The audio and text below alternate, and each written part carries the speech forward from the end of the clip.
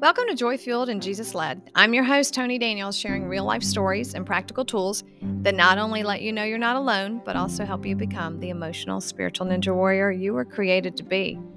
This is a surprise episode on infant level maturity within the surprise season on child level maturity.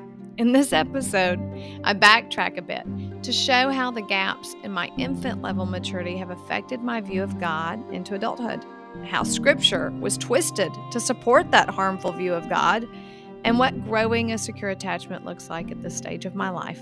Hope you enjoy.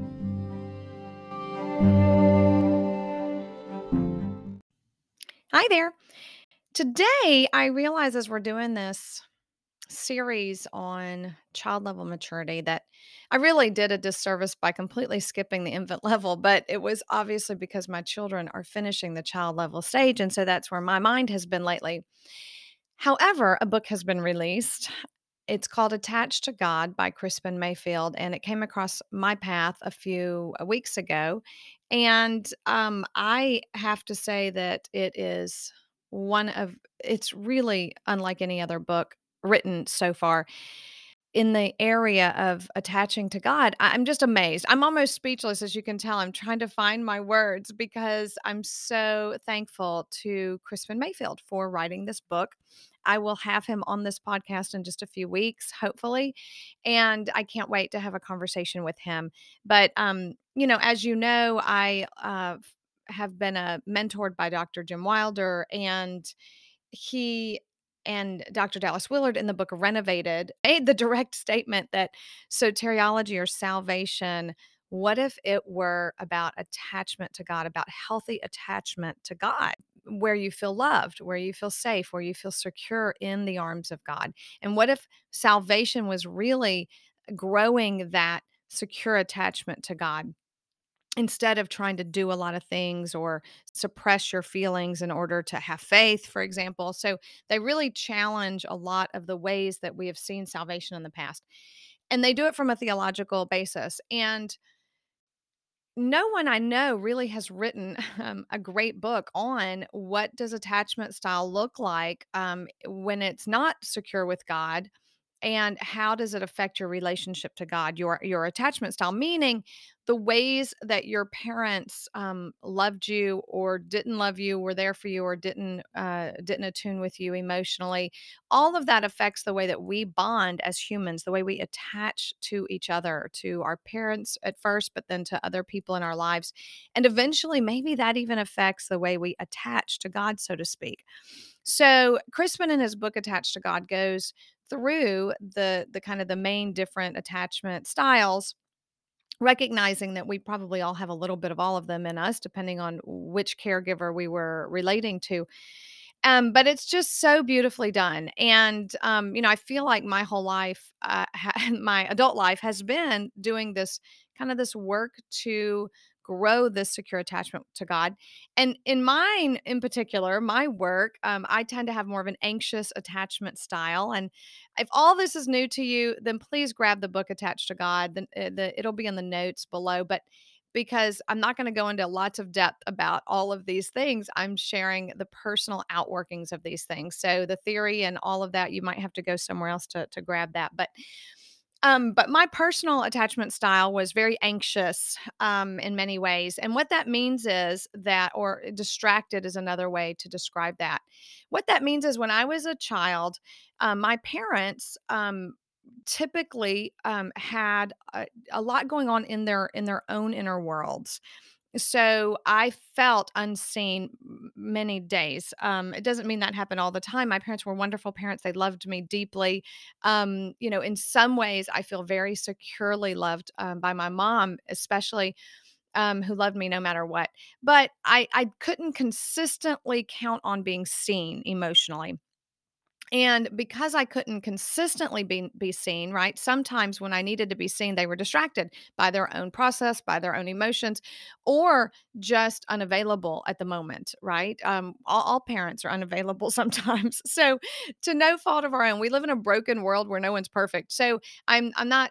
I definitely want to say that all parents are doing the best they can do, but we all walk away from that typically with some sort of attachment issues because we're not perfect.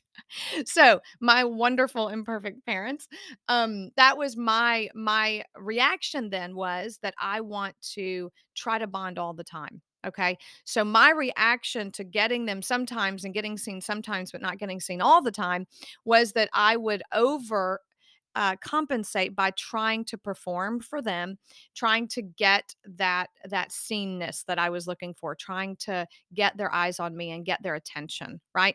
So I performed and I did a great job performing. I mean, I was top in my class. I was, one of the best cheerleaders. I was a great gymnast. I hit the top on everything that I did. I pretty much didn't do it if I didn't think I could win. I was very competitive and I outperformed most people around me because I knew that if I did that, I would be seen, I would get attention, and I loved that. So my adult life then, literally since 24 years old, pretty much, was starting to unpack that and realize that I don't have to perform for God, that He loves me no matter what. And life has a way of kind of hitting you really hard and allowing you the opportunity to look into these things. And so I started listening to God early on. Thankfully, had people in my life to do that, and eventually, was able to get some core memories of where these things, where the deepest of pain I had happened, and sense Jesus's presence in those moments with me. So now a lot of, and this is all broken down in my book, Back to Joy, if you have not read it. And so I'm again going to be very short with all of this because this isn't the point of today, but over the years, I mean, I've been doing this now for 20 years, right? More than 20 years, goodness, more than 20 years. And over these 20 years, it feels like like a spiral in that I circle around to some of these memories and some of these painful moments that now Jesus is there and I sense him and they're not painful anymore, but I keep kind of going around the spiral, meaning I hit the same echoes of the same thoughts or echoes of the same feelings. They're not as entrenched as they used to be. They don't have power over me now like they used to, but they're still there. And it's just beautiful how God continues to deepen this secure attachment that we're growing together.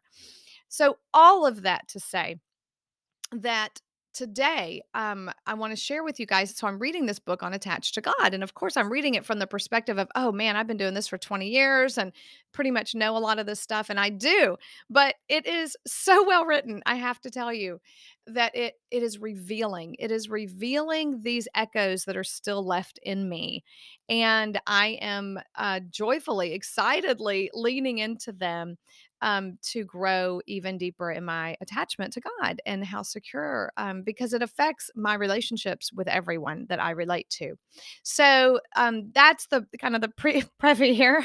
That was long, but to introduce to you just the way that this circles back around in my life at this age that I'm at. If you want to know what it was like at 30, 20 and 30, you can go to Back to Joy and you can get the raw, really tough. It was really tough when I hit all of this stuff the first time around. And without Jesus literally coming into my imagination, creating these monuments that Crispin talks about and healing and being with me and seeing me, there's no way I could have gotten through all of those years. So but this is what it looks like now at this age, and this season of my life. So, and all of it has to do for me with the infant stage of maturity, which I skipped. So that's where that comes in. Of sorry, I skipped it. But in the infant stage of maturity, the primary task is for us to learn to receive. A baby learns to receive because they can't really earn anything yet. They can't do anything. They can't perform. You get where I'm going. So their personal task is just to live in joy, to develop trust, to learn how to receive, to begin to, and then to get to joy from every hard emotion. So that is this just their job, and the community's job is a lot, right? It's to enjoy them no matter what, to delight in them. no matter what they're feeling and no matter what they've done, right? If they've pooed their pants and it's gross, I'm still glad to be with you. If you break something because you're playing with it and you don't realize that you shouldn't have been, I'm still glad to be with you. So I'm glad to be with you no matter what you've done and no matter how you're feeling. That's the parent's responsibility, and that's really, really tough to do as a parent, especially a new parent, and especially a parent that doesn't know that that's our job, because we think our job is to make children perfect, to make them obey, to make them look really good so that I look really good, right? We get a lot of this kind of messed up, especially the first years of my parenting. I got a lot of it messed up. We're supposed to build strong, loving bonds with them. We give the care that matches their needs, right? So I'm caring for them and matching their needs, so that they do feel loved and seen. Now, we can't always do that. Maybe the baby needed something and I was in a different room and didn't hear them crying. I mean, it happens on occasion where we cannot do these things. And the goal isn't perfection. I think Crispin says if you hit this like 70 to 80% of the time. That's all that matters. So that's beautiful. But in this infant stage of maturity, then, this is really where the attachment level growing is happening that then Crispin talks about in his book and that I've been talking about today. And so you can tell in Back to Joy, that's why I named my book Back to Joy, because it was me learning to get back to joy from every negative emotion, which I had not learned. And believe it or not, you can learn it before you're 3 years old. But you have to have a brain that knows how to do that in order to train your brain. And my family, we didn't no one had a brain that had been trained. And so none of us knew how to get back to joy from every negative emotion. And not many people do, I don't think. So that's part of this growing this secure attachment. And that's all in the infant stage. So those are the places you can go if you need more resources and want to look more into this. But here's me today, or last week, as I'm reading Crispin's book, Attached to God, and the way that this is presenting in myself. So some of you might not know this, but I wake up every morning, pretty much every morning, and I feel the pain of the world. I feel the pain of people being abused. I feel the pain of women being in sex trafficking. I feel the pain of people in Ukraine right now, people in Russia struggling. I feel the pain of every person who is not loved, cared for, and well provided for.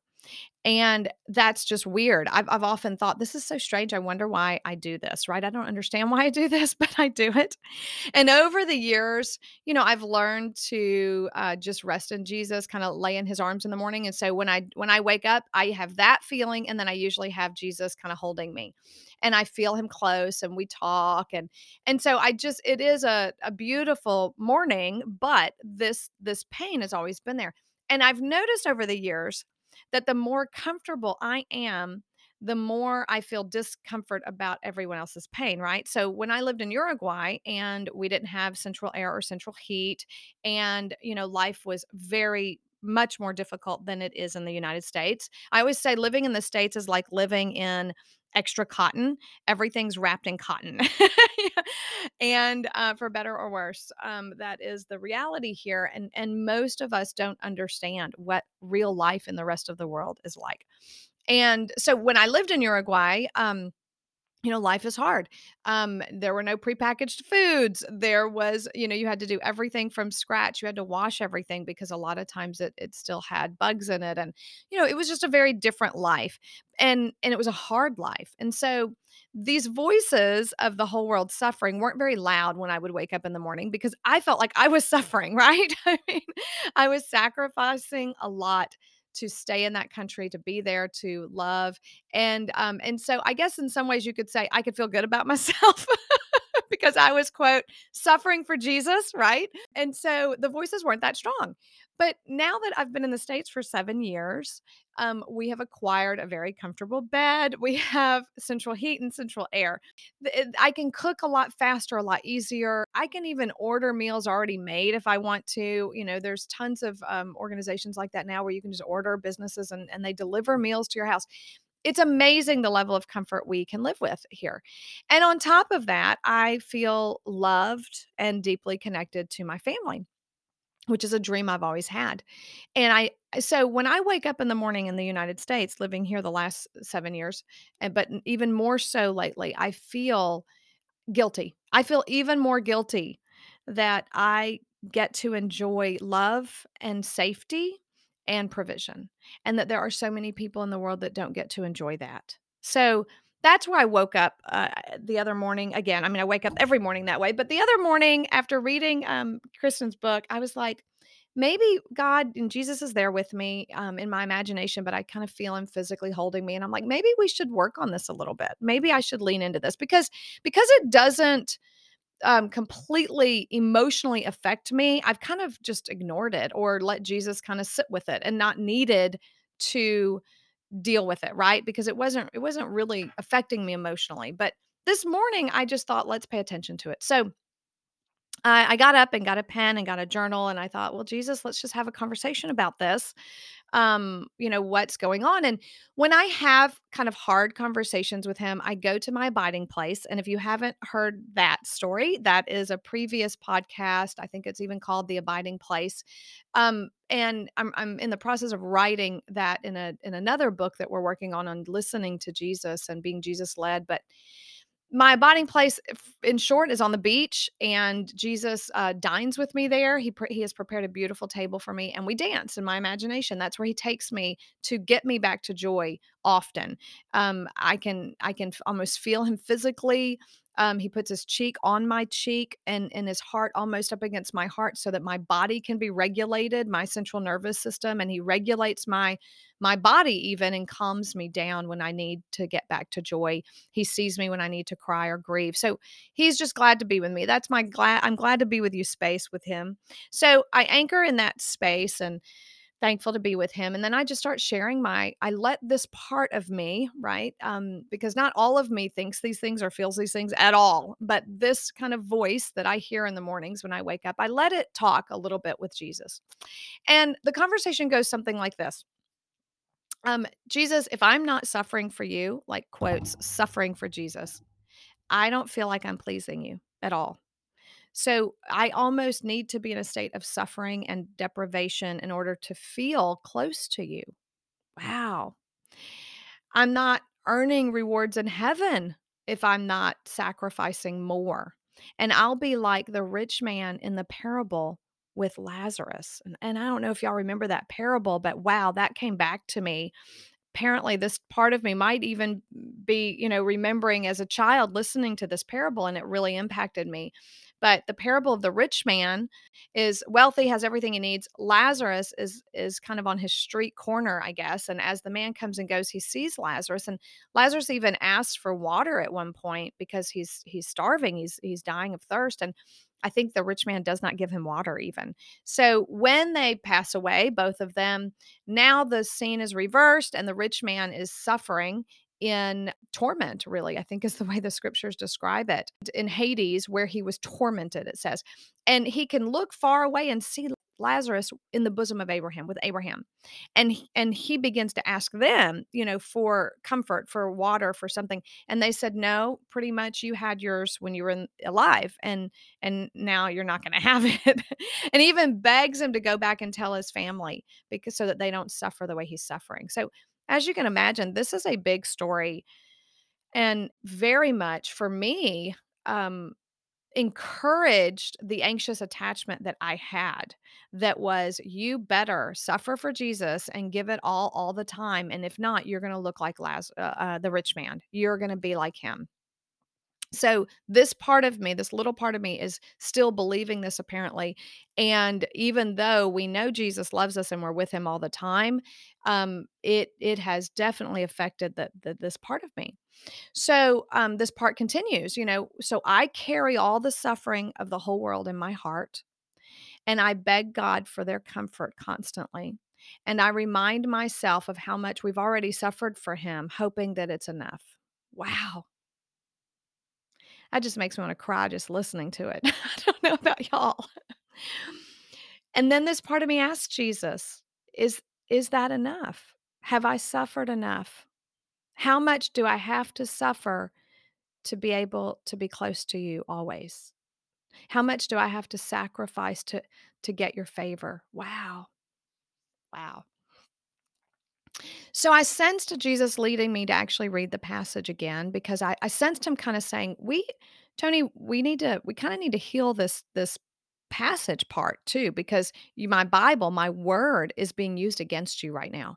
My word, my stories that I told, even because that story was from Jesus, right? He told that story. He's like, that is being twisted on you and used to hurt you and to keep you from me and to keep you from living in my freedom. So let's look at that together. And I said, okay. So we go to Luke 16:19 through 31, and we read it over. And wow, I mean, again, this part of me was feeling like, yeah, this is exactly my problem. And look, the scriptures are so clear here that I need to keep sacrificing for you all the time and keep my focus on that, because if not, I'm going to lose, closeness with you.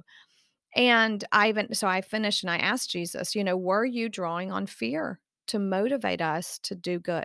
Like, is that what you were doing here? And Jesus gave me the response that I just, of course, did not expect. It's so beautiful when you get to read the Bible with Jesus and you get to think with him. And he said to me, my child, and he just drew close and I could sense him close. And he said, the rich man's sin was not that he was rich, but that he did not know me or listen to my voice. He wouldn't listen to me. And, I could almost sense Jesus kinda going, "Are you listening to me? Do you listen to me?" And I still responded back, "But Papa, there's a part of me that's so afraid that I'll get it wrong, even if I'm listening to you, that I would get it wrong and that you're gonna punish me for something that I didn't even know about, something I didn't know I was supposed to do. Maybe you said it and I didn't hear you. And so I don't wanna be punished for those things." And, Tony, the rest of me, has no problem enjoying life now and celebrating and resting and playing, but but but the little part of me says, I'm still afraid we might get punished for every glass of wine we drink or every movie we see or every vacation I enjoy. Like, I'm still worried about that. So you can see too how there are different parts of us relate to each other, and that there can be a whole part of me that has a secure attachment to God, but yet one little piece still wondering, still working on that, right? Still kind of getting there. So I share that with Jesus and I sense him say, "My baby, come here," because it must be a smaller part of me, or a part that feels younger. And he says, "I am so sorry that your upbringing was chaotic in the way you were disciplined. You were shamed and punished for things you did not even know were wrong. And I'm really sorry that happened to you." And I was crying by this point, right? I think this part of me just had some things named, right? And seen that, oh my goodness, this is why I carry this interpretation, why this interpretation of this passage really kind of stuck to me, right? Got into me, because it was already there for me to perceive a God who's going to punish me for something I don't even know about, or shame me even though I was trying to do good, right? And then Jesus continued, "And I'm sorry that even when you tried your best to do what was right, your dad, to some degree, still found fault in you." And, again, love my father. Thankfully, I have a good relationship with my father, but there were moments when I would clean the whole house, spotless as best as I could at my 8-year-old self, or however old I was, and did everything right that I thought would be right. And he would come home, and instead of saying, "Wow, somebody cleaned the house today," or, "Tony, you've done a good job trying to clean the house today," he would only point out the things I left out. "Why is your backpack in the floor? Why are your shoes still in the floor?" And so no matter how hard I tried, I still felt like I was gonna get shamed, blamed, um, and possibly punished. So Jesus was just seeing all of that again. And again, this isn't the first time we've visited this, right? This is probably the 15th time over the last 20 years plus. But kind of as we're going around the spiral this time, Jesus is picking up, the pieces, the last parts of me that are still straggling behind the rest of me. And then I just told him, I got real honest and I said, "You know what, Jesus? I feel like my sacrificer is broken. So here's the part of me, right, that has been driving me my whole life to sacrifice for Jesus so that we stay close to God, so that we don't end up like the rich man in Hades. And yet it can't do its job anymore. And now it's confessing this, right? I've been carrying this all this time and I can't even sacrifice anymore. I feel like that part of me is broken. And but yet I feel like you're asking, that I'm supposed to be, not like you're asking me to right now, but I'm supposed to be, and that's what the Christian church says, right? And I'm supposed to be feeding the poor, and I need to get out there and start some ministry to help the homeless, and I need to be doing these things. And but this part of me says I just can't, and I don't want to willingly inflict suffering on myself anymore. Like I just it's broken. I can't even do that anymore. And again, I'm crying at this point, and feeling the feelings of that part of me. Now, the other logical side of me could have stepped in and just started speaking tons of truth to this part of me, right? But that's not the point of this exercise. The point really is to let this part of me speak and let Jesus respond to this part of me. And so because he always says things that I would never think to say. It's wonderful. So I let this part of me feel and think and be with Jesus. And then he looks at me and he says, Tony, when I lead you into suffering, it will be me leading you there, not you going there because you think it's something you should do. And in Luke 10, we that is really our biggest rock, as we say, Jesus led. We want to be joy fueled and Jesus led. So we don't read the Bible unless Jesus tells us to. We tell people don't minister to anyone unless Jesus tells you to. Don't give to the poor unless Jesus tells you to. So we really hammer that home. But yet here we go, still one little part of me that hasn't grasped that truth, right? And here Jesus is inviting me into that truth, right? You don't have to look for suffering, he said. You don't have to go look for it. You don't have to try to make it happen to yourself because it's going to come, my baby. It's going to come. I will lead you there when it's time. But enjoy the peace that you have right now. Enjoy it. Rest. Rest, my child. Deeply rest in me because all I want is you. I want closeness with you, and I want you to hear my voice, because I know you're going to obey me. We have an attached bond, a beautiful, securely attached bond. And the more when you hear me, you always obey me, Tony. Like that's what you do. That's the way we function. And I love you. And I want you to know that. And you need to rest right now. That's where I have you. I have you resting. And then he takes me by the hand and he says, "Why don't we dance together for a little bit this morning?" And we did. And I just sat with him and in my imagination, and we were able to just dance and let him enjoy this part of me that has been kind of straggling in the joy filled Jesus led area of life, I think. And mainly because it has been so quiet, I haven't needed to address it. But so that was me. And I felt, and I have felt, this was a few days ago, I feel relieved. I feel tender, very tender still for this part of me. I'm still tender for all the suffering in the world. And I pray that God brings laborers in every one of those harvest fields in the name of Jesus, that He will raise up elders to lead in every one of those situations where there is suffering and pain. Um, and I can rest and I can enjoy my family and enjoy the joy that God's put in my life, that I can do those things and not be distant from God because I'm not suffering. So, absolutely beautiful time with Him, healing my attachment to Him and making it more secure. If that brought up a lot of questions in you, feel free to go to Luke 10's website and email there and just put in memo or in the subject line uh, for Tony, and I will get that email. But also refer to the books, refer to Back to Joy, refer to Attached to God by Crispin Mayfield, our Joy Fueled book that's out there. There are so many great books, Life Model Works books, and all out there if you need those. But if you want a community that practices these things that teaches you how to be church in this way in healthy attachment to God, church, with each other and with God. Luke 10's your starting point, and lk10.com would be the website. And sign up for an intro call today and get an experience of what it's like to connect heart to heart with each other and with God.